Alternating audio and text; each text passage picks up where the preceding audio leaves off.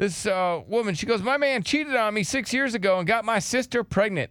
Should I finally meet my 5-year-old niece? I mean, what do you think? You obviously want to, which, that's good. That's big on you.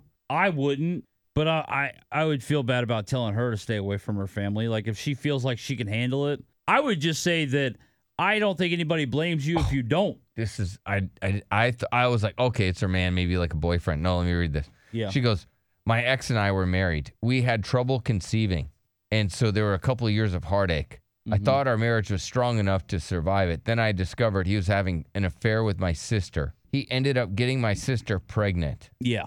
Oh. It's just like, if you want to, cool. I wouldn't blame you if you never talked to her, the niece, anybody ever again. Oh.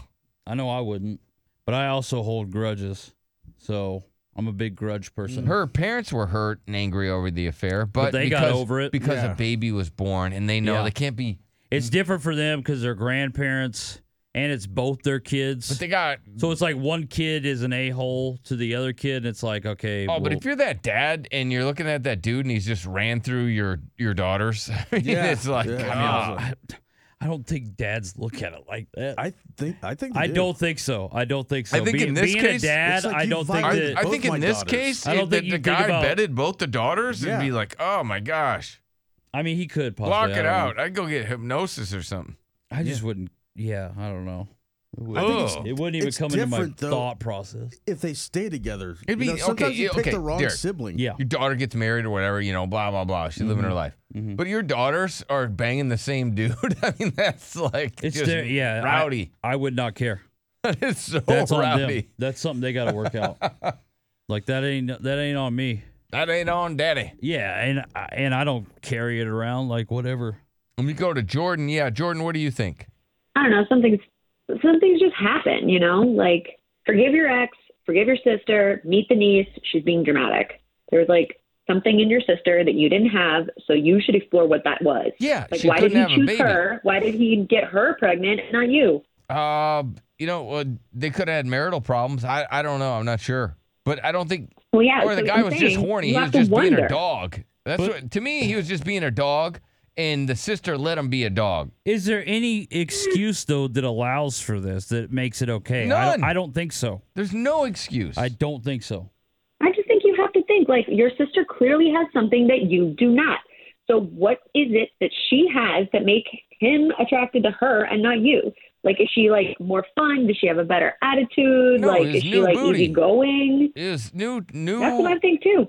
No, she's probably a sister. Yeah. And there are some dudes that are attracted to that. He got with the one sister, and he wanted to get with the other sister, too. Men are dogs. They hump. And I just think there's a reason why she won the guy and you lost the guy, Yeah, the sister probably was freakier. I feel like a lot of girls lose their men to a freaky woman. Yeah. Well, I mean, then you got to get your freak on too. Yeah.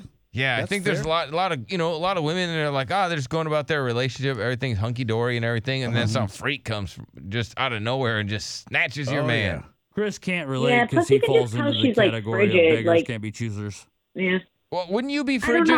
Put yourself in her spot. So you're married to this man. You're struggling to conceive. And so, but then he goes out and he nails... Oh, I don't struggle to conceive, but all right. Oh, yeah, but then he nails your sister. Let's play imagination. Nails your sister and gets her pregnant and then starts a whole new family. You have to take a moment. You have to think about what you did. Like, be an adult, get over it, move on. But, like, she's clearly the one with the issues to hold a grudge. You have a niece now. What do you mean you're never going to meet your niece? Well, too many people forgive, I don't know. I think she's just got like a bruised little ego. Yes, she lost her husband to her sister. It wasn't her boyfriend. It wasn't her prom date. This is a husband. This is somebody she walked. Her sister was probably in her wedding. Yes. Let's go to Corey. I would too. Hey guys, how are you?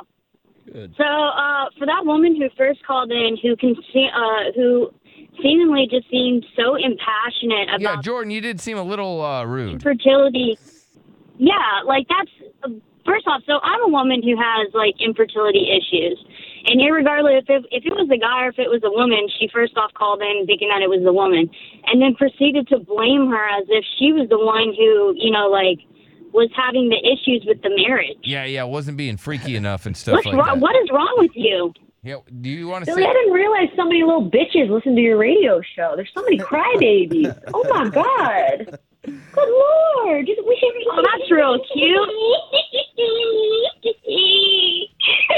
Wow. Get over it. Cheating happens. Okay, well, that wasn't very nice. That was so rude.